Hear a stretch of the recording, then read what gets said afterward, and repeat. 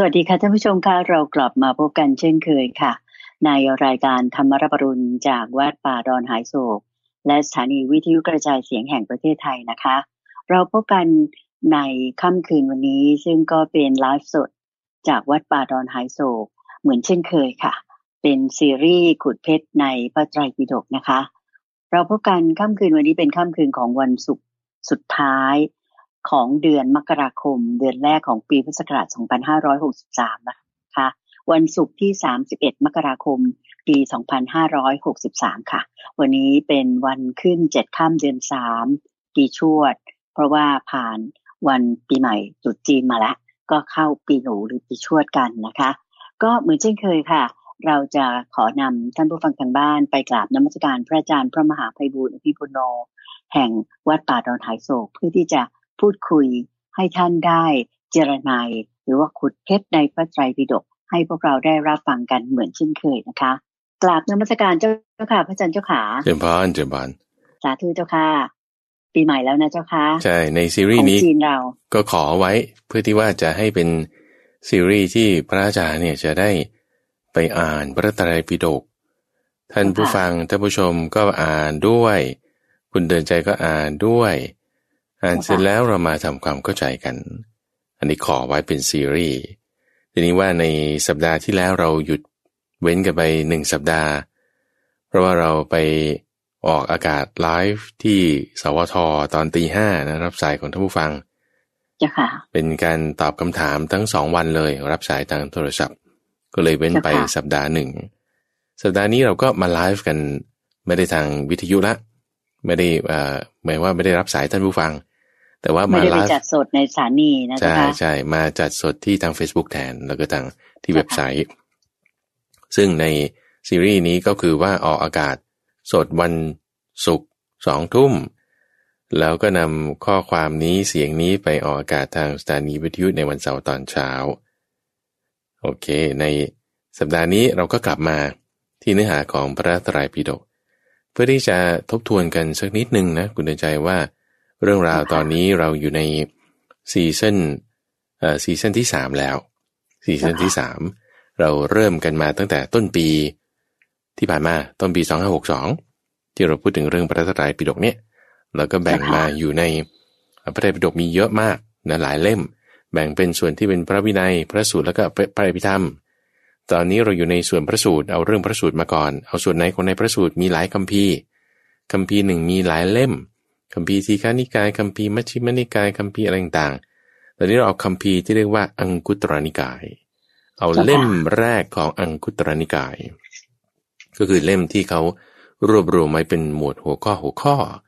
เราในหัวข้อที่เป็น1หัวข้อ1ก็เรียกว่าเอกธรรมะเอกนิบาตเนาะแล้วเราก็ไล่เรียงกันมาตั้งแต่เรื่องนั้นเรื่องนี้จนกระทั่งตอนนี้เรามาถึงในข้อ312ซึ่งในสัปดาห์ที่ผ่านๆมาเนี่ยเราได้พูดถึงตติยวรรคนะนี่คือในอยู่หมวดที่3ของซีรีส์ในเอกนิบาตหมวดที่3นี่ก็คือเป็นเรื่องที่เกี่ยวกับพระพุทธเจ้าเนี่ยเป็นบุคคลเอกเกิดขึ้นเราพูดกันเมื่อสัปดาห์ที่แล้วแล้วก็บุคคลเอกเกิดขึ้นเป็นไปประโยชน์บุคคลที่ไม่ดีเกิดขึ้นเป็นไปเพื่อความทุกข์นั่นก็คือเจ้าลัทธิที่ทำให้เกิดมิจฉาทิฏฐิต่อไปนั่นคือข้อ308 309 10 11ที่เราพูดมาเมื่อสัปดาห์ก่อนนู่นทบทวนนิดนึงโอเคสัปดาห์นี้ก็ข้อที่312นะเจ้าค่ะ312วันนี้ก็คิดว่าจะพูดถึง312จนถึง321คิดว่าถ้ามีเวลาน่าจะได้อยู่ยาวเลยนะเจ้าค่ะ312ถึง321ก็ซ้ำอีกครั้งหนึ่งก็คือว่าเนื้อหาเล่มที่เราคุยกันอยู่นี้คือมาในคือพระไตรปิฎกเนี่ยคุณเดชเขาแปลกันไว้หลายเจ้านี่คือหมายหลายสำนักหลายครูบาอาจารย์ที่ท่านแปลกันเอาไว้แล้วก็เล่มหลักๆที่เราใช้นี่คือฉบับของมหาจุฬาลงกรณราชวิทยาลัยทำไมถึงใช้ฉบับนี้เพราะว่าค่อนข้างจะอ่านเข้าใจง่ายดีแล้วคำแปลเนี่ยค่อนข้างจะทันสมัยนิดหน่อยมาในทันสมัยนิดหน่อยคือ contemporary นิดนึงแล้วก็ยังมีเชิงอัดที่เป็นการอ้างอิงถึงส่วนที่เป็นอัตถกถาด้วยแล้วก็ทำให้สามารถที่จะอ้างอิงได้ซึ่ง เลขข้อเนี่ยอาจจะไม่เหมือนกันในแต่ละฉบับตอนนี้ก็อ้างอิงถึงฉบับของมหาจุฬาเอาล่ะมาถึงเนื้อหาในข้อ312ตรงนี้ก็ยังเป็นคู่อยู่เป็นคู่312คู่กับ313 314คู่กับ315 316คู่317 318คู่กับ319เอาเซตนี้ก่อน1 2 3 4คู่4คู่ด้วยกันแล้ว4คู่เปรียบเทียบให้เห็นส่วนต่างเปรียบเทียบให้เห็นส่วนเหมือนส่วนต่างโอเคในคู่แรกเนี่ยพูดถึงการชักชวน312 313เราชักชวนหรือเราเป็นคนชักชวนหรือเราเป็นคนถูกชักชวนก็ตามโอเคนะสมมติถ้าเราถูกชักชวนหรือเราเป็นคนไปชักชวนเขาแล้วชักชวนอะไรชวนให้ปฏิบัติตามอะไรถ้าเป็นธรรมะที่กล่าวไว้ไม่ดีถ้าเป็นธรรมะที่กล่าวไว้ไม่ดีนี่คือข้อ312เจ้าค่ะถ้าเป็นธรรมะที่กล่าวไว้ไม่ดีกับเป็นธรรมะที่กล่าวไว้ดีนี่คือข้อ313โอเคนะนี่เปรียบเทียบส่วนเหมือนส่วนต่างชักชวนก็ตามถูกชักชวนก็ตามแล้วชักชวนไปไหนในอะไรในธรรมะที่กล่าวไว้ไม่ดีข้อ312ในธรรมะที่กล่าวไว้ดีนี่คือข้อ313ถ้าทำตามนั้นแล้วเนี่ยในข้อ312เนี่ยจะประสบสิ่งที่ไม่ใช่บุญเป็นอันมากแบบบาปแบบไม่ดีไม่สุขเจ้าค่ะทั้งที่ทำเหมือนกันนะแต่ถ้าทำเหมือนกันในสิ่งที่กล่าวไว้ดีในข้อ313อันนี้จะประสบสิ่งที่เป็นบุญเป็นอันมากประสบสิ่งที่เป็นบุญเป็นอันมากทำไมอ่ะก็เพราะว่าเห็นไหมว่าเหตุปัจจัยมันเหมือนกันเลยในความที่ว่าชักชวนถูกชักชวนแล้วทำแต่ว่าผลต่างกันในความที่อะไรเพราะอะไรเพราะข้อ312เนี่ยมันไม่ใช่ธรรมะที่กล่าวไว้ดีอย่างดีคือกล่าวไว้ไม่ดีแต่ในข้อ313บอกว่าเป็นธรรมะที่กล่าวไว้ดีดีไม่ดีเดี๋ยวเรามาอธิบายกันทำความเข้าใจไปทีละคู่อันดับแรกก่อนก็คือว่าข้อแตกต่างในเอาส่วนที่ต่างมาเปรียบเทียบกันก่อนดีกว่านะจะได้ทำความเข้าใจได้เห็นชัดข้อ312กับ313ความต่างกันก็คือธรรมวินัยที่กล่าวไว้ไม่ดีในข้อ312แล้วก็ที่กล่าวไว้ดีคือในข้อ313ดีไม่ดีเนี่ยคือดูอะไรคือสุคือดีทุเนี่ยคือไม่ดีสุนี่คือดีทุคือไม่ดีใช่ไหมสมมติเราใช้พูดถึงว่าสุขเวทนานี่คือดีทุกขเวทนานี่คือไม่ดีเขาก็จึงเอาไปใช้ในคำนี้สุจริตดีทุจริตไม่ดีอย่างนี้นะเพราะฉะนั้นสุในคำนี้ก็คือสวากขาตธรรมนั่นเองสวากขาตธรรมนั่นเองคือธรรมะอันพระผู้มีพระภาคตรัสไว้ดีแล้วนี่สวากขาโตภควตาธัมโมนี่คือพูดถึงธรรมะที่กล่าวไว้ดีแล้วธรรมะอะไรที่กล่าวไว้ไม่ดีก็คือสิ่งที่ไม่ใช่พระพุทธเจ้าสอนสิ่งที่พระพุทธเจ้าไม่ได้บัญญัติไว้ไม่ได้กล่าวไว้อันนั้นน่ะคือไม่ดีเอาถ้ามีคนชักชวนแล้วเราก็ทำหรือเราทำอยู่แล้วเราก็ไปชักชวนเขาไปในสิ่งที่พระพุทธเจ้าไม่ได้กล่าวไว้หรือใครก็ไม่รู้กล่าวไว้แต่ไม่เหมือนกับที่พระพุทธเจ้ากล่าวไว้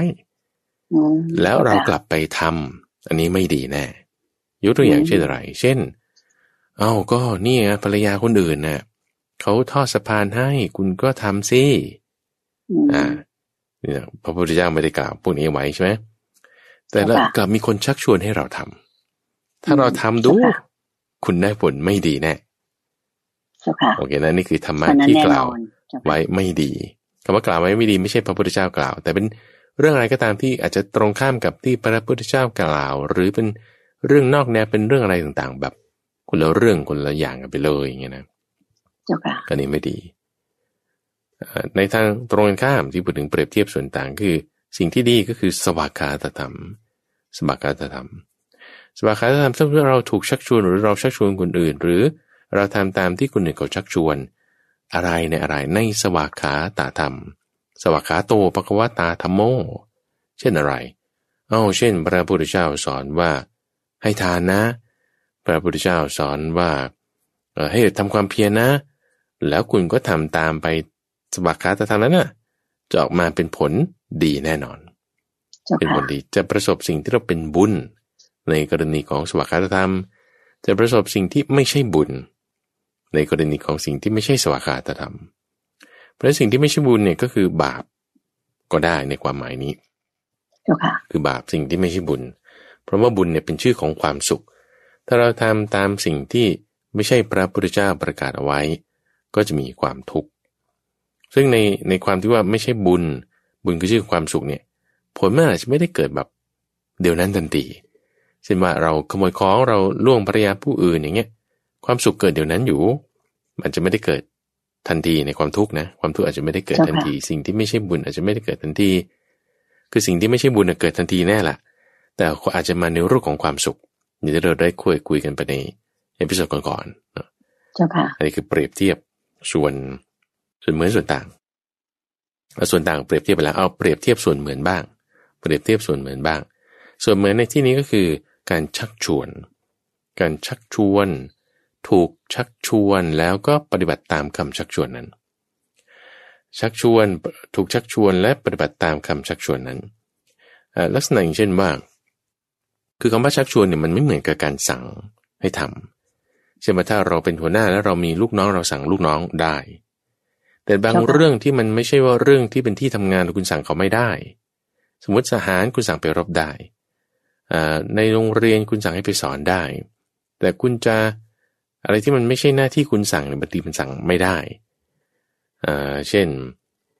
นมาถ้าเราอยู่ใน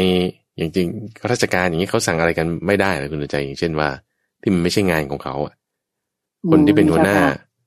อย่างไรก็ตามเขาก็สั่งให้ไปทำงานส่วนตัวแบบนี้นะเจ้าค่ะอย่างนี้เป็นต้นราชการใช่อย่างนี้สั่งไม่ได้ใช่ไหมมันก็จะได้ในรูปแบบของการชักชวนเพราะฉะนั้นในรูปแบบของการปฏิบัติในเรื่องสิ่งที่เป็นไม่ใช่สวากขาตธรรมหรือสิ่งที่เป็นสวากขาตธรรมก็ตามเนี่ยมันไม่ได้ว่าเป็นสั่งนี่หมายถึงคุณใช้อาจยาในที่นี้อาจจะด้วยการให้รางวัลหรือด้วยการลงโทษการให้รางวัลนี่ก็เป็นอาจยาอย่างหนึ่งในลักษณะที่ว่าคุณให้เงินเดือนเขาแล้วถ้าเขาไม่ทำคุณก็ต้องริบเงินเดือนเขาได้นี่คือเป็นลักษณะของอาจยาก็นี่คือสั่งแต่ว่าของธรรมะเนี่ยมันจะไม่ได้สั่งแบบอาจยาอย่างนั้นจริงๆในรูปแบบของคำว่าชักชวนนะชักชวนให้ปฏิบัติคนถูกชักชวนคนชักชวนเนี่ยเขาก็ต้องมีการพูดจากันวาจากันคนชักชวนเนี่ยเขาพูดชักชวนในสิ่งที่ไม่ใช่บุญเนี่ยการชักชวนเนี่ยเป็นบาปคำว่ามากเนี่ยนะประสบสิ่งที่ไม่ใช่บุญเป็นอันมากประสบสิ่งที่ไม่ใช่บุญเป็นอันมากตั้งแต่คุณชักชวนแล้วคนฟังนั้นก็ประสบก็สิ่งที่ไม่ใช่บุญด้วยและทำไปก็ไม่ใช่บุญด้วยมันจึงคูณ3ตรงนี้ทั้งคนถูกชักชวนคนชักชวนและก็ถ้าทำตามที่ชักชวนมันจึงเป็น3ขั้นตอนที่พระพุทธเจ้าแจงรายละเอียดส่วนที่เหมือนกันทั้ง2ฝั่งทั้งข้อ312และ313ตรงนี้เวลาเราอ่านพระไตรปิฎกเนี่ยนะคุณใจเราต้องแบบเจาะลงไปทุกคำเลยนะเจาะลงไปทุกคำเจาะลงไปทุกคำไม่คำนี้ไม่เข้าใจบางทีเราก็เปิดส่วนที่เป็นอัตถกถาสุเปิดแบบพจนานุกรมดูลองคิดใคร่ครวญดูอันนี้จะทำให้เราแบบมีความเข้าใจเปรียบเทียบส่วนเหมือนส่วนต่างอย่างที่อธิบายให้ฟังนี่แหละแค่กู้แรกนะกู้แรกวันนี้312แล้วก็313เจ้าค่ะอันนั้นเป็นเรื่องผู้ชักชวนกับผู้ที่ได้รับการชักชวนในธรรมะที่ไม่ดีกับธรรมะที่ดีมีผลแตกต่างกันออกไปให้เกิดบุญหรือสิ่งที่ไม่ใช่บุญเป็นมากเจ้าค่ะด้วยเหตุผลที่ว่าตัวแปรก็คือสิ่งนั้นที่เราพูดถึงที่เราชักชวนที่เราได้กระทำนั่นคือสวากขาตธรรมหรือสิ่งที่ไม่ใช่สวากขาตธรรมเจ้าค่ะแต่มาคู่ที่2วันนี้ของคู่ที่2คือข้อ314และ315ได้อธิบายถึงธรรมะที่กล่าวไว้ไม่ดีกับธรรมะที่กล่าวไว้ดีคุณดูใจไหมว่าเวลาท่านทรงจำพระไตรปิฎกเนี่ยนะคือมันจะเห็นว่าจุดที่เชื่อมต่อมาจากข้อที่ผ่านมาเข้าใจไหมอันนี้คือเป็นหลักเทคนิคการจำคือมี association เพราะว่าต่อเนื่องกันเกี่ยวพันกันนะเจ้าค่ะทำให้เราเห็นว่าเวลาครูบาอาจารย์ในรุ่นก่อนๆท่านจำเนี่ยมันต้องมีหลักการได้เป็นมุขปาฐานนี่เป็นหลักการเอาข้อที่ผ่านมาเราพูดถึงเพราะว่าธรรมะนั้นกล่าวไว้ไม่ดีหรือดีใช่ไหมคู่ถัดมาเนี่ยก็ไอ้ธรรมที่กล่าวไว้ไม่ดีกับดีนี่แหละต่อมาอีกต่อมาในอะไรต่อมาในผู้ให้แล้วก็ต่อมาในผู้รับ ส่วนต่างใช่ไหมส่วนต่างยกมานะส่วนต่างยกมาส่วนต่างยกมาคือไม่ดีกับดีส่วนเหมือนยกมาคู่ใหม่พารามิเตอร์ใหม่ตัวแปรใหม่ส่วนเหมือนอันใหม่ยกขึ้นมาคือผู้รับกับผู้ให้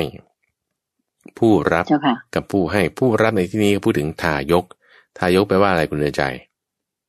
แปลว่าผู้ให้เจ้าค่ะทายกแปลว่าผู้ให้โอเคถูกต้องแล้วผู้รับศัพท์ภาษาที่เขาใช้ในที่นี้คือเขาใช้คำว่าปฏิฆาหกปฏิฆาหกแปลว่าอะไรปฏิฆาหกแปลว่าอะไรปฏิฆาหกก็แปลว่าผู้รับเจ้าค่ะผู้รับโอเคทายกคือผู้ให้ปฏิฆาหกคือผู้รับทายกก็คือทานนั่นเองผู้ให้ทานปฏิฆาหกก็คือผู้รับทานโอเคนะทีนี้ในที่นี้เนี่ยท่านพูดถึงสิ่งที่ไม่เหมือนกันคือธรรมะวินัยที่ไม่ดีกับธรรมะวินัยที่ดีนะแล้วสิ่งที่เหมือนกันก็คือผู้รับหรือผู้ให้ผู้รับหรือผู้ให้เนี่ยต้องมีผู้ให้ก่อนนะถึงจะมีผู้รับถูกไหมผู้ให้รู้ประมาณคำว่ารู้ประมาณกับผู้ให้ใช่ไหมผู้ให้รู้ประมาณผู้รับไม่ต้องรู้ประมาณแต่ในข้อ315ธรรมะวินัยที่กล่าวไว้ดีเนี่ยผู้รับเนี่ยต้องรู้ประมาณแต่ผู้ให้เนี่ยไม่ต้องรู้ประมาณสิ่งที่เกิดขึ้นเนี่ยมันไม่ดีตามหัวข้อที่ยกมาโอเคทำความเข้าใจไปทีละข้อนะเพราะว่าข้อนี้เองแม้แต่พระอาจารย์อ่านตอนแรกๆก็งงๆกันทำไมเป็นอย่างนี้นะเอาใหม่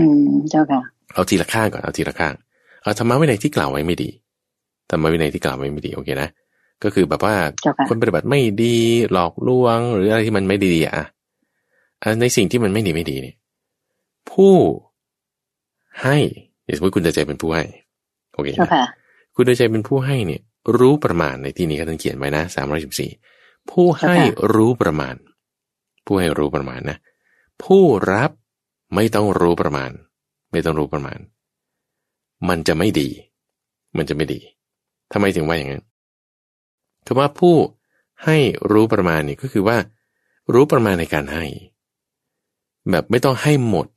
ไม่ต้องให้เต็มแต่ว่ารู้ประมาณคือไม่ต้องให้จนล้นแต่ให้แค่เต็มผู้รับเนี่ยมันก็ไม่รู้ประมาณในการบริโภคนี่ในข้อนี้ไม่รู้ประมาณในการรับหมดรับเต็มรับทุกอย่างรับหมด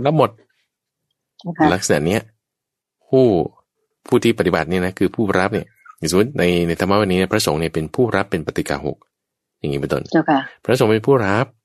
ไม่ต้องรู้จักประมาณเอาพูดถึงธรรมะวินัยที่กล่าวไว้ไม่ดีก่อนนะนักบวชในธรรมะวินัยที่เขากล่าวไว้ไม่ดีเขาไม่ต้องรู้ประมาณในการรับใครให้ก็รับเลยใครให้ก็รับเลยรับเสร็จแล้วสำหรับผู้ให้เนี่ยรู้ประมาณในการให้รู้จักแบ่งใจทรัพย์ให้อะไรให้ต่อให้เป็นอย่างนั้นก็ตามเถอะการให้นั้นน่ะไม่ดีหมายว่ามันไม่เหมาะสมเพราะว่าผู้รับเขาไม่รู้จักประมาณในการรับไม่รู้จักประมาณในการบริโภคเพราะว่าธรรมะวินัยนั้นกล่าวไว้ไม่ดีคือผู้ที่ปฏิบัติเนี่ยนะยังมีราคะโทสะโมหะมากอยู่โอเคเดี๋ยวมาเปรียบเทียบในข้อ315เจ้าค่ะในข้อ315เนี่ยพูดถึงว่าผู้ให้คือทายกเนี่ยไม่ต้องรู้ประมาณแต่ผู้รับต้องรู้ประมาณนี่คือในธรรมะวินัยที่กล่าวไว้ดีทำไมเป็นอย่างนั้นเอาใหม่คำว่าประมาณนี่ประมาณอะไรคือประมาณในการรับสำหรับผู้รับประมาณในการรับสำหรับผู้รับไม่ต้องรู้ประมาณในการให้สำหรับผู้ให้เนี่ยให้จนไม่ต้องรู้ประมาณคือให้เต็มที่ให้จนหมดแล้วหามาให้อีกเข้าใจไหมเพราะเป็นธรรมะที่ดีถูกไหมเจ้าค่ะถูกต้องถ้าเป็นธรรมะที่ดีผู้ปฏิบัติดีเนี่ยให้ยิ่งเท่าไหร่ยิ่งได้บุญมากผู้รับเนี่ยเขารู้ประมาณในการรับคำว่ารู้ประมาณในการรับคือรู้ประมาณในการบริโภคแต่รับไว้อนุเคราะห์ด้วยใจอันงามในการรับพระพุทธเจ้าเนี่ยหลายครั้งรับในบางสิ่งที่แบบว่าก็ไม่ได้จะบริโภคได้ในความที่เป็นสมณะอย่างเงี้ยแต่ก็รับไว้เพราะอนุเคราะห์คนให้นี่ก็ให้แบบไม่มีประมาณอย่างเศรษฐีบางคนเนี่ยร่ำรวยมากให้พระพุทธเจ้าก็รับไว้แต่ว่าในสิ่งแบบกับลักษณะแบบเนี้ยคือเป็นสิ่งที่ดีเพราะว่าผู้รับมีราคะโทสะโมหะน้อยผู้ให้มีศรัทธามาก จนไม่มีประมาณโอเคมันจะมาลงคลิกกันตรงนี้เรื่องที่เราพูดกันอยู่เสมอคุณจะถามพระอาจารย์อยู่เสมอว่าทำบุญเนี่ยได้ทำให้ทานเนี่ยได้บุญมากหรือได้บุญน้อยมันก็อยู่ที่2ตัวแปร2เซตของผู้รับและของผู้ให้ว่าผู้ให้เนี่ยมีศรัทธามากหรือน้อยผู้รับมีราคะโทสะโมหะน้อยหรือมากถ้าผู้รับมีราคะโทสะโมหะมากโอเคนะมากคือแบบไม่ต้องมีประมาณไม่ต้องรู้เลยว่ามากขนาดนี้มันมากในข้อ314ราคะโทสะโมหะมากก็เปรียบเหมือนกับผืนนาแปลงนาที่มันมีหินมีก้อนกรวดน้ำไม่ดีอยู่ในที่ดอนนี่คือมีราคะโทสะโมหะมากมีวัชพืชมากเจ้าค่ะผู้ให้คือทายกเนี่ยมีศรัทธาแบบพอประมาณไม่ได้มากเห็นไหมมันไม่ดีบุญเกิดขึ้นไม่ดีไม่น้อยเพราะว่าคำสอนมันเป็นมาอย่างนี้กล่าวไว้ไม่ดีโอเคเจ้าค่ะคือนี่คือรู้ประมาณในความเป็นผู้ให้ของข้อ314ประมาณว่าศรัทธาเนี่ยมันมีอั้นน่ะไม่ใช่เข้าใจไหมศรัทธาอั้นคือประมาณไม่ใช่ว่าไม่อั้นมันในข้อ315คือไม่มีประมาณศรัทธาคุณอั้นอยู่ผู้รับนี่ก็โทสะราคะโมหะมากอยู่มากไม่มีประมาณมันจึงแบบว่ามันจะไปดีได้ไงมันไม่ดีมันจึงเป็นธรรมะวินัยที่กล่าวไว้ไม่ดีในทางตรงข้ามผู้ให้มีศรัทธามากไม่มีประมาณ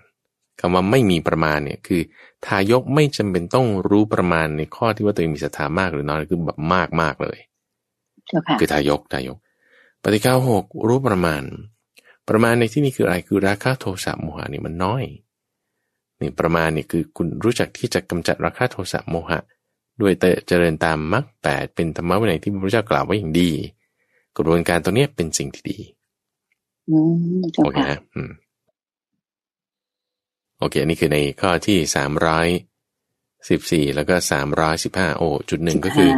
ถ้าเปรียบเทียบถึงผู้รับคือปฏิฆา6ผู้รับก็คือปฏิฆา6เนี่ยในความที่มีราคะโทสะโมหะน้อยเนี่ยเปรียบเหมือนกับแปลงนาที่ไม่มีวัชพืชแล้วก็มีน้ำดีอยู่ในที่ลุ่มนั่นคือแปลงนาที่ดีมีดินดีส่วนเมล็ดพืชคือผู้ให้เนี่ยคือทายกมีศรัทธาเต็มที่เลยทั้งก่อนระหว่างและหลังให้นี่เปรียบเหมือนคุณมีเมล็ดพันธุ์ที่ดีคุณว่ามาหว่านลงในแปลงนาที่ดีโอ้โหยิ่งเติบโตมาเป็นเป็นผลิตผลที่ดีมากในขณะที่ข้อ314เมล็ดพันธุ์คุณก็ไม่ดีแกรนเพราะว่าผู้ให้รู้ประมาณเอามาหว่านลงในแปลงนาที่มันก็ไม่อุดมสมบูรณ์มีก้อนกรวดมีหินมากจะเกิดขึ้นอะไรมันไม่ดีโอเคนี่เปรียบเทียบเอาไว้ก็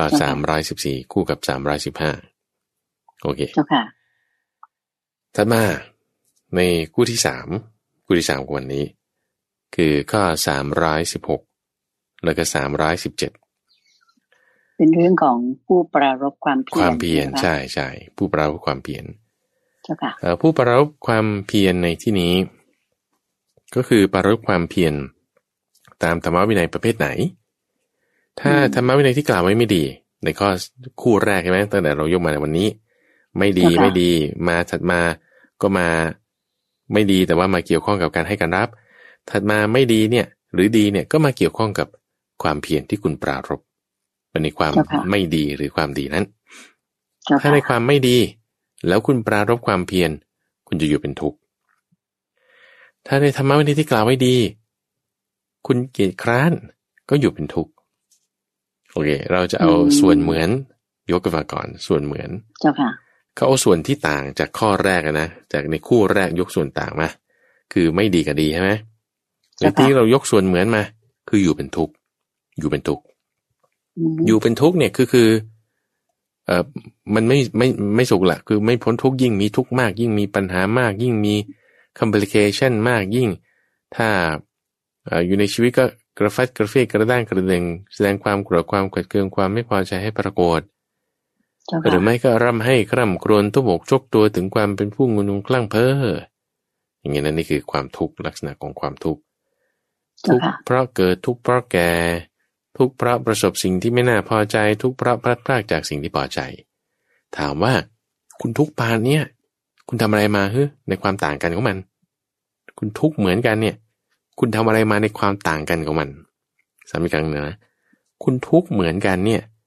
คุณทำมาอะไรต่างกันในความต่างกันไม่เหมือนกันของมันโอเคเข้าใจนะเจ้าค่ะคือเราต้องคิดนะต้องปฏิบัติอะไรมาตามทางมรรคเนี่ยมันจึงมาเหมือนกันมันต่างกันยังไงคุณเพราะมันต้นมันต่างมาคุณทำต่างกันยังไงมันถึงได้ผลเหมือนกันเนี่ยเข้าใจไหมในข้อ316ที่บอกว่าก็ไอ้ที่มันไม่ดีเนี่ยแล้วคุณดันทำมากไม่ดีคุณทำมากคุณก็ทุกข์เหมือนกันกับอะไรที่ดีๆคุณเกลียดคร้านคุณก็ทุกข์เหมือนกันเหมือนกันตรงความทุกข์ใช่ไหม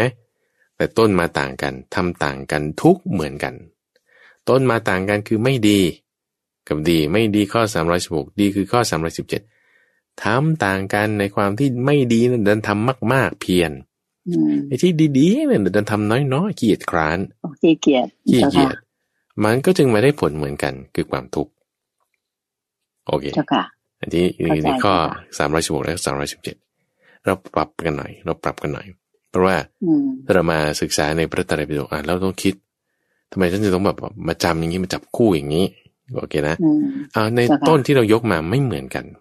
คือในความไม่ดีในธรรมวินัยที่ไม่กล่าวไว้ไม่ดีกับธรรมวินัยที่กล่าวไว้ดีแต่ถ้าทำเหมือนกันล่ะทำเหมือนกัน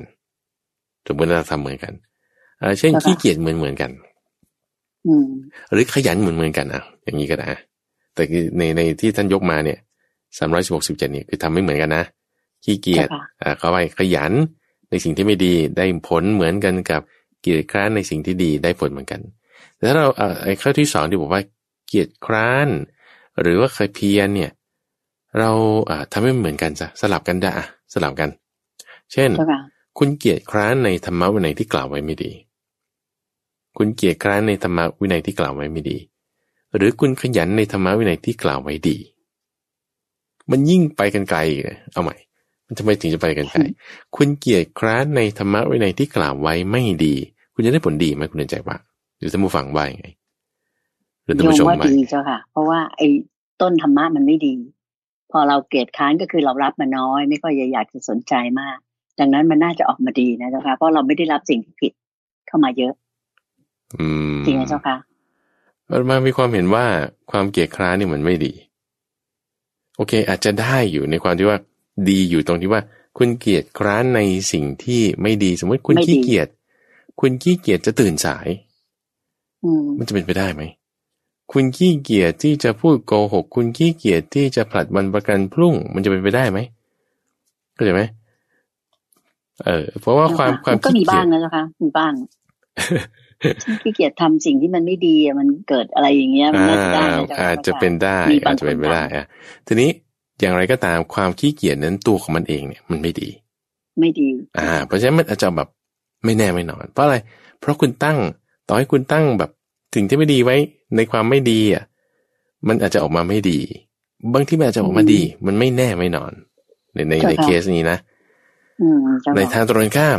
เรากำลังปรับเปลี่ยนวิเคราะห์ในที่นี้ว่าโอ้แล้วถ้าคุณเพียรในสิ่งที่ดีล่ะโอ้ออกมาต้องเป็นสุขแน่นอนต่อมันไม่ใช่ทุกข์แหละแต่ต้องเป็นสุขต้องเป็นสุขเพราะฉะนั้นในธรรมวินัยที่กล่าวไว้ไม่ดีเราจะทำยังไงให้ผลออกมาเป็นสุขนี่คือคำถามในธรรมวินัยที่กล่าวไว้ไม่ดีใช่ไหมเราเพียรเป็นทุกข์ในธรรมวินัยที่กล่าวไว้ดีเราเกียจคร้านก็เป็นทุกข์ในธรรมวินัยที่กล่าวไว้ดีเราเพียรเราเป็นสุขและในธรรมะวินัยที่กล่าวไว้ไม่ดีเราจะทำอะไรเราถึงจะเป็นสุขได้ใช่ไหมเจ้าค่ะก็คือก็ต้องทำน้อยๆก็ต้องขี้เกียจไว้ตรงคำตรงนี้แหละคุณใจตรงคำตรงนี้แหละที่บอกว่าถ้าเราใช้คำว่าขี้เกียจเกียจคร้านเนี่ยไอตัวคุณธรรมขี้เกียจเกียจคร้านที่เรามาทรงไว้ในใจเนี่ยไม่ดีมันไม่ดีเพราะฉะนั้นพระพุทธเจ้าเนี่ยท่านจึงมีกำหนดบทเพียรชนะที่มีความรัดกุมรอบคอบไม่ละหลวมท่านใช้คำว่าละเสียสมมติว่าถ้าไม่ทำมันใช่ไม่ทำมันใช่แต่ถ้าเราเปรียบเทียบระหว่างเกียจคร้านกับละเสียมันคนละแบบก็มันคนละแบบมันให้แบบว่าโอ้ท่านมีความรัดกุมในบทเปลี่ยนชนะ โอเคนะเพราะฉะนั้นเราคิดแล้วเราใคร่ครวญท่านมีความรัดกุมเราก็ต้องมีความรัดกุมเราก็มีความรัดกุมรอบคอบไม่หละหลวมเจ้าค่ะพระพุทธเจ้าเนี่ยเปรียบประกาศธรรมะไว้ในเอพิโซดก่อนๆคุณใจในหมวดนี้แหละในซีซั่นก่อนๆเนี่ยได้พูดถึงว่าเหมือนพระยาสัตว์ชื่อสีหะแล้วก็ก่อนจะบรรลือก่อนจะออกไปหาอาหารก็บรรลือเสียหน้าซะก่อนบรรลือเสียหน้าซะก่อนแล้วเวลาตะครุบเหยื่อเนี่ยตะครุบยังไม่หละหลวมเพื่อกลัวว่าจะเสียเหลี่ยมคู่ของราชสีห์พระพุทธเจ้าของเรานี่ก็เหมือนกันเวลาประกาศธรรมะไปเนี่ยด้วยความเคารพธรรมะมากจึงมีความรัดกุมรอบคอบไม่หละหลวมเพราะนี่คือความที่เป็นพระพุทธเจ้ามันเป็นเหลี่ยมคู่ของพระพุทธเจ้าที่ว่าจึงมีการพูดในแบบนี้เป็นเหลี่ยมคู่ของท่านก็ใช่ไหมมันถ้าสมมติเราแค่ว่าเปลี่ยนคำนั้นคำนี้แล้วบางทีมันอาจจะไม่ได้อย่างที่นั่นเราต้องรัดกุมด้วยเจ้าค่ะนี่คือในถ้าจะพูดว่าพระพุทธเจ้าท่านทรงมีเทคนิคในการพูดการสอนถ้าใช้คำนี้จะได้ไหมเจ้าค่ะใช่ใช่ใช่แน่นอนเป็นเจ้าค่ะเป็นครูผู้สอนของเทวดาและมนุษย์ทั้งหลายมีความสามารถในการสอนศรัทธาซึ่งตัวนี้เป็นความที่เป็นสัมมาสัมพุทโธอ่ะคืออย่างพระอรหันต์ทั้งหลายก็เป็นพุทโธเหมือนกันแต่เป็นอนุพุทโธ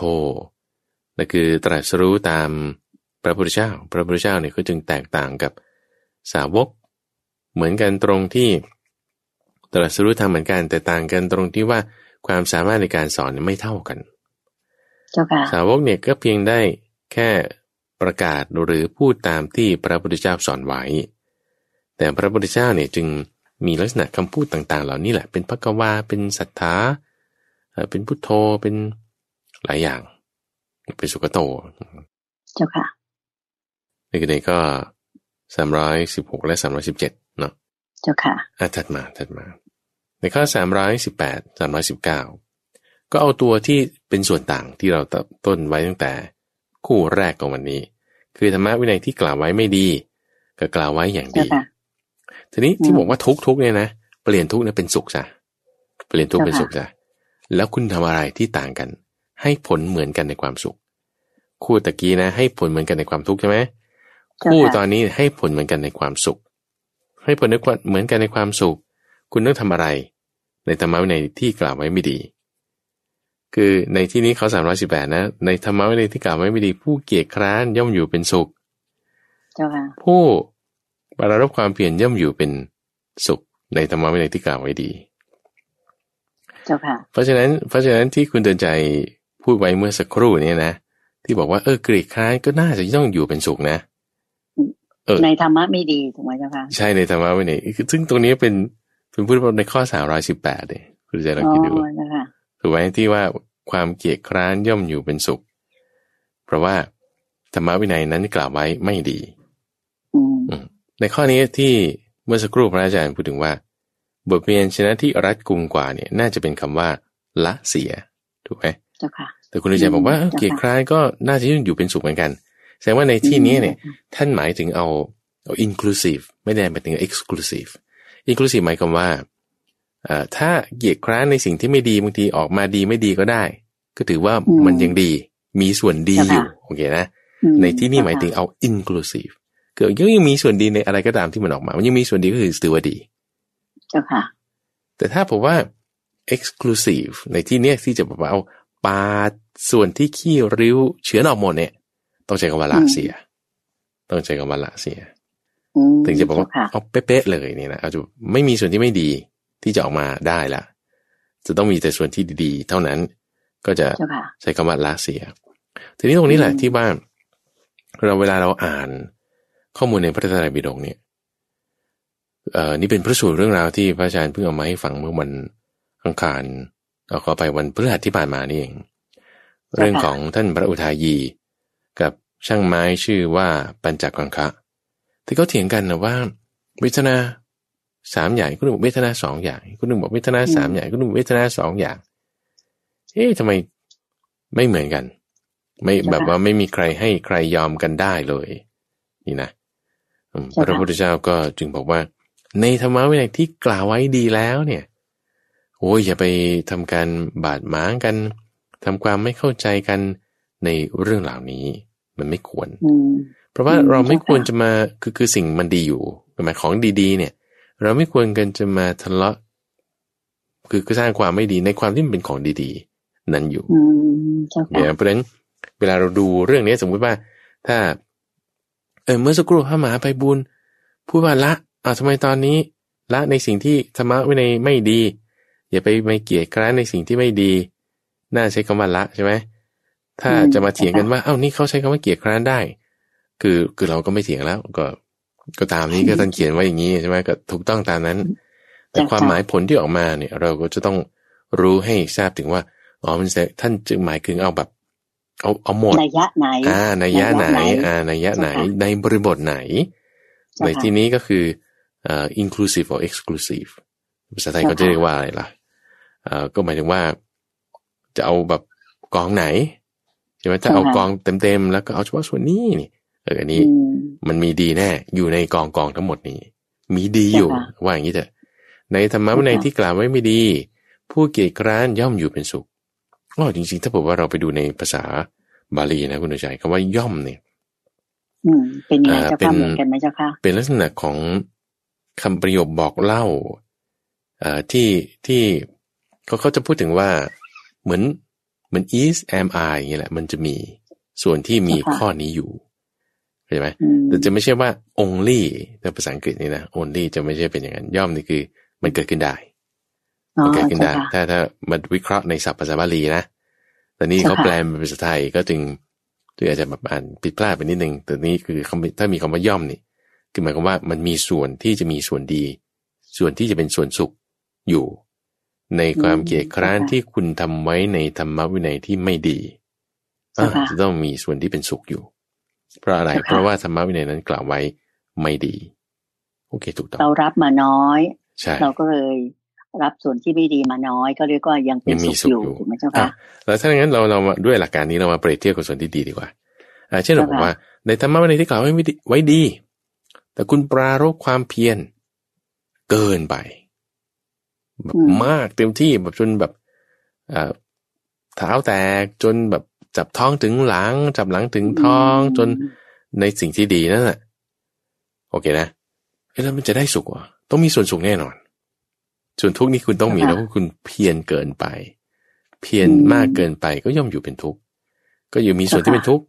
แต่ส่วนที่เป็นสุขนั้นมีแน่ในความเพียรที่อาจจะเกินไปในธรรมะวินัยที่กล่าวไว้เพราะอะไรมันดีนี่นะมันดีโอเคตรงนี้เราก็จะทำให้เรามีความเข้าใจมากขึ้นตัวเราเองก็มีความเข้าใจมากขึ้นโอเคดีในซีรีส์นี้ก็ต้องอย่างนี้นะคือเราจะมาวิเคราะห์กันไปทีละคำละคำท่านผู้ฟังท่านผู้ชมฟังดูไปเนี่ยเราก็ไปกันช้าๆเราก็ทบทวนกันไปวิเคราะห์กันไปอย่าไปคิดว่าเป็นเรื่องเบื่อหน่ายแต่เป็นเรื่องที่น่าสนใจเรื่องที่น่าสนใจถัดมาวันนี้เราจะพูดถึงในข้อ320แล้วก็321ด้วยจนจบเลยเป็นอีกคู่หนึ่งถูกไหมเจ้าค่ะอันนี้เป็นไม่คู่แล้วไม่ใช่เป็นคู่แล้วแต่เป็นลักษณะที่พูดถึงในวรรคทั้งหมดเนี้ยคือสมมติถ้าเรานับนะนับมาตั้งแต่ในวรรคนี้เป็นต้นมาเนี่ยก็จะมี1 2 3 4 5คู่แล้วก็ต่อมาเนี่ยใน5คู่ที่ต่อมาในข้อที่ต่อมาตรงนี้จะเป็นตัวที่เปิดเพื่อที่จะไปในวรรคต่อไปคือจตุตวรรควรรคที่4วรรคที่4ทีนี้ตัวที่ท่านเปิดมาเพื่อที่จะเชื่อมไปในวรรคต่อไปคือเพราะว่าหลักความจำในคุณเดชมันต้องมีการ association เชื่อมกันมาใช่ไหมแต่ในความที่เชื่อมกันมาเสร็จปุ๊บมาถึงคู่ที่5แล้วต่อไปจะเป็นอะไรแล้วต่อไปจะเป็นอะไรเนี่ยก็ต้องมีตัวที่เป็นเหมือนขอเกี่ยวเชื่อมเอาไว้ให้ในวรรคต่อไปทีนี้คืออะไรข้อ320 21จริงๆแล้วพูดถึงพบพอพานพอสำเภาแล้วก็พอพานพอสำเภาพอพานพบไม่ใช่หมายถึงพบเจอนะแต่พบคือความเป็นสภาวะพบคือความเป็นสภาวะบอกว่าพบเนี่ยเปรียบเทียบกับสิ่งนี้ทั้งหมด1 2 3 4 5อย่างแต่จัดเป็น2ข้อ5อย่างแต่จัดเป็น2ข้อเปรียบเทียบกับพบว่าอะไรเหมือนอุจจาระ ภพเนี่ยเหมือนอุจจาระในข้อที่หนึ่งภพเนี่ยเหมือนปัสสาวะภพเนี่ยเหมือนน้ำลายภพเนี่ยเหมือนน้ำหนองภพเนี่ยเหมือนเลือดอุจจาระปัสสาวะน้ำลายน้ำหนองเลือด5อย่างนี้เหมือนกับภพเหมือนยังไงเพราะว่าอุจจาระก็ตามน้ำปัสสาวะน้ำลายน้ำหนองน้ำเลือดเนี่ยแม้เพียงเล็กน้อย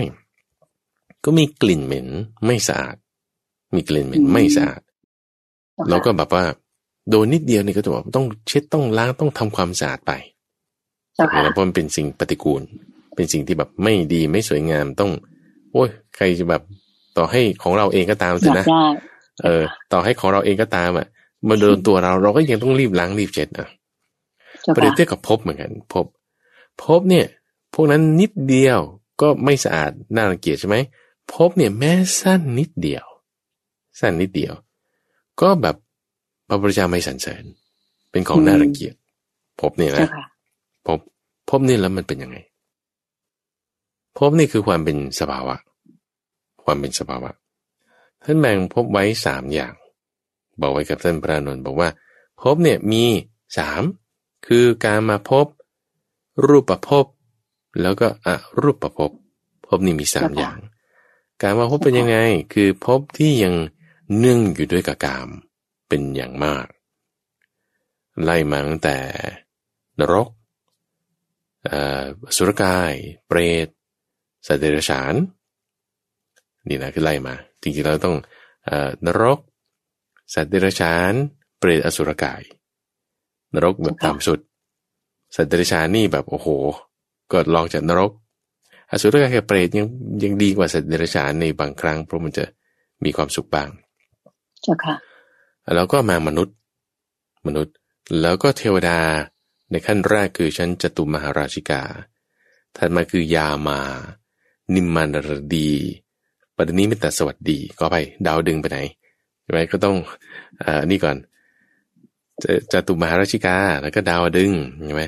แล้วก็ยามาดุสิตานิมมานรดีแล้วก็ปรินิมิตสวัสดี6ชั้นสวรรค์6ชั้นมนุษย์1แล้วก็อบาย4อบาย4มนุษย์1จริงๆมนุษย์มี4ด้วยคือถ้าเราจะพูดถึงวรรณะ4วรรณะแล้วก็อย่างเป็นสวรรค์6ชั้นทั้งหมดนี้คือกามภพรูปภพท่านก็แบ่งไว้เป็นไม่มีกามละแต่มีรูปไม่มีกามแต่มีรูปในที่นี้คือพรหมนั่นเองรูปประพรหมทั้งหมดรูปประพรหมนี่ท่านก็ถ้าแบ่งใหญ่ๆก็4ชั้นตามชั้น1ชั้น2ชั้น3ชั้น4ถ้าแบ่งละเอียดลงไปก็จะได้20ชั้นนะถ้าอาตมาจะไม่ผิดทีนี้ถัดมาอีกก็อรูปพรหมรูปพรหมนี่ก็คือเป็นสภาวะที่ไม่มีรูปเป็นสภาวะที่เป็นลักษณะของอรูปเป็นสภาวะที่เป็นลักษณะของอรูปก็คืออรูปฌานทั้งหมดเนี้ยคือภพทั้ง3คือภพทั้ง3ถ้าเราได้ยินคำว่าภพ3นี่คือภพหมดนี้ทั่วสังสารวัฏเนี่ยอยู่ในนี้ที่เราจะได้ยินว่า31ภพภูมิหรือจะมากกว่าหรือจะน้อยกว่านี่คืออยู่ในนี้ภพคือความเป็นสภาวะที่เป็นแบบนี้เจ้าค่ะเช่นความเป็นสภาวะของสัตว์เดรัจฉานเขาก็จะเป็นแบบนั้นของเขาภูมิคือที่เกิดก็จะแบบเช่นสุนัขมันก็นอนตามพื้นดินอย่างเงี้ยสัตว์เดรัจฉานแบบนี้ถ้าเป็นปลาก็ภูมิของเขาก็อยู่ในน้ำถ้าเป็นคนร่ำรวยภูมิของเขาก็อยู่ปราสาทราชวังถ้าเป็นคนจนภูมิของเขาก็อยู่บ้านธรรมดานอนกลางดินยิงกลางทรายอย่างนี้เป็นต้นถ้าเป็นสันดุสิตชั้นปรินิมิตสวัสดีภูมิภพของเขาจะต่างกันหมายว่าภูมิอาจจะต่างกันแต่อยู่ในภพของกามภพในสวรรค์ชั้นที่ต่างๆกันอันนี้คือพูดถึงว่าภพเนี่ยไม่สรรเสริญเลยพระพุทธเจ้าเราไม่สรรเสริญแม้แต่ให้มันสั้นนิดเดียวก็ตามแม้แต่มันสั้นนิดเดียวเพราะว่าภพเนี่ยคือเป็นทุกข์มันเป็นทุกข์เป็นที่ให้เกิดขึ้นของความทุกข์ได้ถ้าคนที่ท่องเรื่องของปฏิจจสมุปบาทได้คือธรรมะที่อาศัยกันและกันแล้วก็จึงเกิดขึ้นเนี่ยนะเพราะอะไรมีภพจึงมีอะไรมีเนาะภพจึงมีโอเคจำได้ไหมแต่ถ้าผู้ฟังท่องได้เนี่ย เพราะมีอุปาทานจึงมีภพเพราะมีอุปาทานจึงมีภพมีความยึดถือนั่นเองจึงมีภพนั่นเองเพราะความยึดถือแม้นิดเดียวที่ได้เกิดภพแม้นิดเดียวความยึดถือนั่นที่เป็นเหตุให้เกิดภพนั่นน่ะมันไม่ดีก็ความยึดถือเป็นอะไรเป็นเหตุของความทุกข์เป็นตัณหาเป็นอะไรพวกนี้เราต้องละเสียผลของมันเกิดขึ้นเป็นความทุกข์ในที่นี้คือภพเพราะมีภพแล้วจึงมีความเกิดเพราะมีความเกิดนั่นแหละจึงมีความแก่ความตายความโศกความร่ำไรรำพันความทุกข์กายความทุกข์ใจและความคับแค้นใจทั้งหลายจึงเกิดขึ้นครบถ้วนนี่ความเกิดขึ้นพร้อมแห่งกองทุกข์ทั้งมวลนี้ย่อมมีด้วยอาการอย่างนี้เพราะอาศัยภพนั่นเองเข้าใจไหมเพราะอาศัยภพซึ่งแม้น้อยมันก็น่ารังเกียจเป็นของที่แบบว่าไม่สรรเสริญทุกอย่างพระพุทธเจ้าแต่สรรเสริญทางที่มันจะให้เกิดความดับทุกข์ไปได้มาถึงจุดที่ว่าภพที่ว่าแยกเป็น3เนี่ยคุณใจการมาภพรูปภพอรูปภพแล้วก็พูดถึงว่ามันเกิดจากอุปทานใช่ไหมเพราะอุปทานจึงมีภพอยากจะเจาะมาในเรื่องของการมาภพสักนิดหนึ่งที่การมาภพที่บอกว่าเราไล่มาต่ำสุดจากนรกแล้วก็มาที่สัตว์เดรัจฉานแล้วก็มาที่เปรตอสุรกายแล้วก็มนุษย์แล้วก็สวรรค์6ชั้นเนี่ยในการมาพบทั้งหมดนี้เราเห็นว่าชั้นที่สูงสุดของส่วนที่เป็นกามเนี่ยคือปรินิมิตสวัสดีสวรรค์ที่ชื่อว่าปรินิมิตสวัสดีในสวรรค์ชั้นเนี่ยก็จะมีเขาแบ่งเป็น2ฝ่ายส่วนที่เป็นมารนี่คือผู้ร้างผลาญความดีกับส่วนที่เป็นสัมมาทิฏฐิกับมิจฉาทิฏฐิส่วนเรื่องมารเนี่ยหัวหน้าก็ชื่อว่าท้าววสัพพติมารเป็นหัวหน้าของฝ่ายมารซึ่งเป็นเทวดาอยู่ในชั้นปรินิมิตสวัสดีเราเห็นว่ามารเนี่ยมันคุมไว้หมดแล้วคุมในส่วนที่เป็นกามภพไว้หมดแล้วเข้าใจไหมคือถ้าเราจะพูดถึงว่านี่เหมือนกับเป็นปริมิตขึ้นมาอย่างเงี้ยนะก็คือแบบอยู่บนยอดของปริมิตคือเหมือนห่วงโซ่อาหารคือ food chain เนี่ยมาเนี่ย on top of the food chain อยู่บนยอดของปริมิตห่วงโซ่ของกามภพคุมไปหมดเราทุกวันนี้คุณใจเราอยู่ในกามภพนี่เราถูกมารครอบงำไว้หมดแล้วก็พูดจริงเพราะว่าด้วยกระแสของตัณหากระแสของราคะโทสะโมหะนี่ทำให้บางทีว่าแค่บอกบุญกันเนี้ย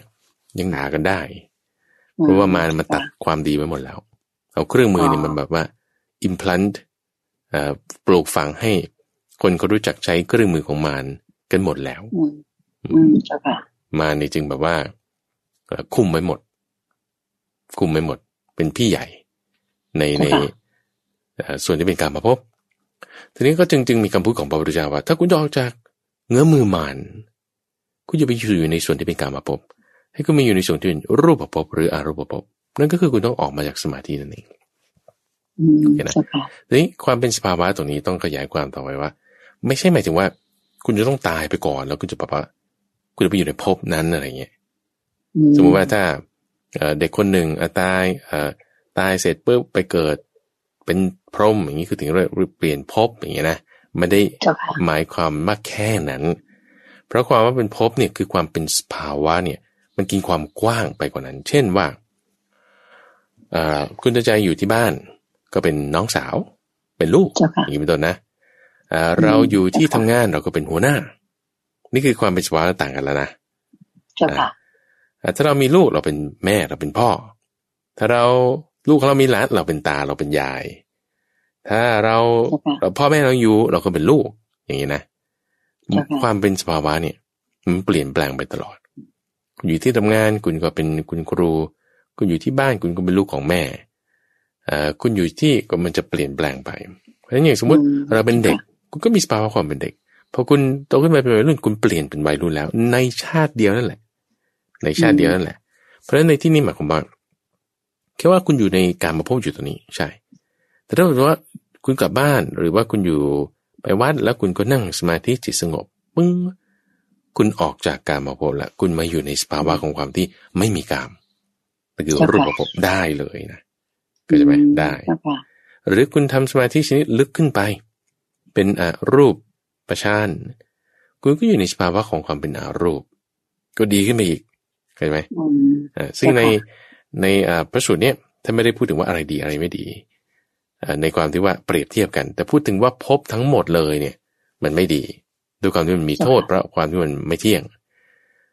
แต่ถ้าเราจะพูดถึงเปรียบเทียบว่าทุกโทษเนี่ยการมาภพเนี่ยมากที่สุดทุกโทษเนี่ยมากรูปภพเนี่ยโอ้น้อยมากน้อยรองลงมารูปภพนี่ยิ่งน้อยลงก็ไปใหญ่โทษที่มันจะเกิดขึ้นเนี่ยถ้าจะพูดก็จะเช่นว่าขอโทษอุจจาระบางก้อนก็เหม็นมากบางก้อนก็เหม็นน้อยอย่างเงี้ยหรือปัสสาวะก็มีความแตกต่างกันก็จะมีชั้นของภพเลยแหละที่ว่ามันจะมีดีมากดีน้อยก็จะต่างกันทั้งหมดนั้นทั้งสิ้นอย่างไรก็ตามพระพุทธเจ้าไม่สรรเสริญนั้นเล็กน้อยก็แบบไม่ดีแล้วที่ความเล็กน้อยของมันเนี่ยมันไม่เล็กน้อยถ้าเราจะพูดถึงว่าชาติหนึ่งของสัตว์เดรัจฉานอย่างเงี้ยอาจจะสั้นอยู่ถ้าเปรียบเทียบกับมนุษย์อาจจะยาวแต่ก็อยู่ที่ว่าสัตว์ประเภทไหนใช่ไหมทีนี้ในความที่อายุยืนขึ้นเนี่ยมันยืนแบบยืนกันขึ้นมาเช่นมนุษย์ก็จะอายุประมาณ100 ปีเทวดาชั้นจตุมหาราชิกาก็จะยาวกว่ามนุษย์เทวดาชั้นดาวดึงก็จะยาวกว่าชั้นจตุมหาราชิกายาวขึ้นมาในที่นี้เนี่ยอายุยืนยาวขึ้นจนพรหมนี่ยาวกว่าพวกสวรรค์ชั้นปรินิมิตสวัสดีอีกเทวดาที่อยู่ในชั้นนั้นผู้พรหมอายุยืนกว่ารูปพรหมเนี่ยโหยิ่งยืนนานยาวกว่าอีกในความที่ว่าไม่มีตาไม่มีหูไม่มีรูปเนี่ยนะไอ้ความยืดยาวนานยืนยาวแม้แต่นิดเดียวท่านมาก็ไม่สรรเสริญเกร็ดความรู้อีกนิดนึงคุณดีใจก่อนที่ว่าเราจะจบในวันนี้ก็คือว่าอาจารย์ของพระพุทธเจ้าตอนที่ท่านเป็นโพธิสัตว์คืออรลดาบทกลามโคตกับอุทกะผู้รามบุตรเรื่องราวตรงนี้อาตมาได้ยินมาในส่วนที่สมัยยังเรียนนักธรรมตรีนักธรรมโทอยู่ตั้งแต่ภาษาแรกๆเนี่ยนะพูดถึงว่าทำไมพระพุทธเจ้าเนี่ยคือรู้หมด3 ภพใช่ไหมแต่ทำไมบอกว่าตัวเองก็ขึ้นไปสอนในสวรรค์ชั้นดาวดึงเป็นไหมสวรรค์ชั้นดาวดึงให้พระมารดาตอนนั้นอยู่สวรรค์ชั้นดุสิตลงมาฟังเทศได้เนี่ยทำไมแล้วบางทีก็ขึ้นไปเทศให้พระกัปพรหมฟังพระกัปพรหมซึ่งในเอพิโซดช่วงนิทานพรรณนาช่วงนี้นะคุณใจพระอาจารย์ได้เอาเรื่องพระสูตรในคาถาพาหุงที่มีครั้งหนึ่งพระพุทธเจ้าเนี่ยไปชนะพระกัปพรหมก็ขึ้นไปแสดงธรรมในชั้นพรหมโลกชั้นที่2ทำไมถึงไม่ไปแสดงธรรมให้อาจารย์ที่อยู่ในชั้นอรูปพรหมฟังเข้าใจไหมทั้งที่ว่าอย่างเราระลึกถึงท่านในความที่ว่าท่านเหล่านั้นเป็นผู้ที่มีทุลีในดวงตาแต่น้อยถ้าฟังธรรมปุ๊บแหมพัวทันทีแน่นอนแต่ว่าในความเป็นอรูปพรหมเนี่ยคุณใจคือมันไม่มีเครื่องมือที่จะสื่อสารกันนะคุณจะพูดว่าท่านผู้ฟังได้ยินเสียงของพระมหาไพบูลย์เนี่ยก็ด้วยหูเข้าใจไหมพระมหาไพบูลย์จะพูดไม่ได้คุณก็ต้องมีปากนี่มีทวารเอาต่อให้ไม่ต้องมีทวารทางกายบางทีใจใส่สื่อสารได้คุณก็จะรับได้แต่ในความที่ว่าเป็นรูปประพรมเนี่ยมันไม่มีเครื่องมือประเภทนั้นไม่มีรูปเลยเหลือแต่ใจอย่างเดียวเพราะฉะนั้นในความที่ว่าจะรับรู้สิ่งต่างๆภายนอกได้มันไม่มีในข้อนี้จึงเป็นว่าข้อจำกัดคือแบบยังไม่ตายมีตัวเฉยๆแต่ว่าถึงเวลาก็หมดวาระเองแล้วก็ไม่ได้จะสื่อสารอะไรกันได้เป็นแบบนั้นอันนี้คือได้ยินมาว่านี่เป็นเกร็ดความรู้ว่าจะเป็นอย่างนี้เพราะฉะนั้นเราคิดว่าทำให้บางคนเนี่ยมีความเข้าใจไปว่าไอ้ขั้นรูปฌานไม่ว่าจะฌานไหนสมาธิขั้นไหนก็ตามเนี่ยมันเป็นสภาวะที่แบบว่ามันอยู่คงที่คงตัวของมันแต่นั้นยังไม่ใช่นิพพานเพราะว่ามันเสื่อมได้มีเหตุปัจจัยเกิดได้หมดเหตุปัจจัยมันก็เสื่อมได้นี่คือเป็นภพต่อให้แม้ขนาดนั้นของตัวเองเนี่ยรู้สึกว่าแป๊บเดียว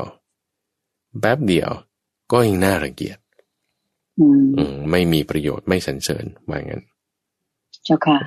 ดังนั้นทางที่ดีที่สุดก็คือองค์พระสัมมาสัมพุทธเจ้าท่านถึงได้ทรงเทศสอนชี้แนะให้ทุกคนเรียกว่าในภพเนี่ยทั้งหมดเนี่ย3 ชั้นอย่างที่พระอาจารย์ว่าเนี่ยนะเจ้าค่ะหลุดพ้นออกไปจากภพจ้ะก็คือไปถึงนิพพานนั่นเองเป็นการดับเย็นแล้วก็จะไม่ กลับมาเวียนว่ายตายเกิดในสังสารวัฏนี้อีกถูกต้องไหมเจ้าค่ะพระอาจารย์ค่ะถูกต้องเชิญผ่านนั่นคือเนื้อหาที่เราคุยกันในสัปดาห์นี้เจ้าค่ะในข้อ312ถึง321ซึ่งที่พูดถึงว่าเปรียบเทียบระหว่างอุจจาระปัสสาวะน้ำลายน้ำหนองเลือดแล้วก็มาพบเนี่ยในลักษณะที่ตัวนี้เป็นเงื่อนต้นที่เราจะพูดถึงในสัปดาห์ถัดไปในช่วงของขุดเพชรในพระไตรปิฎกนั่นคือในพบกันศุกร์หน้านะคะแล้วก็ฟังซ้ำกันทางสถานีวิทยุกระจายเสียงแห่งประเทศไทยในเวลา 5:00 ถึง 6:00 ในเช้าวันเสาร์นะเจ้าค่ะสำหรับวันนี้ก็ทั้งหมดนั้นก็คือเรื่องราวของเกล็ดจากพระไตรปิฎกซึ่งก็เป็นเกร็ดความรู้ที่ดีมากๆเลยพระอาจารย์พระมหาไพบูลย์อภิปุโนท่านเมตตาที่จะอ่านมาก่อนแล้วก็นำมาย่อยชี้แจงให้พวกเราได้ฟังกันอีกครั้งหนึ่งการพบปะกันที่สถานีวิทยุกระจายเสียงแห่งประเทศไทยนั้นก็น่าชื่นใจที่ว่ามีผู้ที่เป็นลูกศิษย์ท่านหนึ่งได้อุตส่าห์เดินทางมาพบพระอาจารย์แล้วก็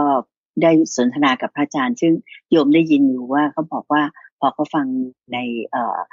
ขุดเพชรในพระไตรปิฎกเนี่ยทำให้เขาสนใจพระไตรปิฎกมากขึ้นแล้วก็รู้เรื่องศาสนาเรามากขึ้น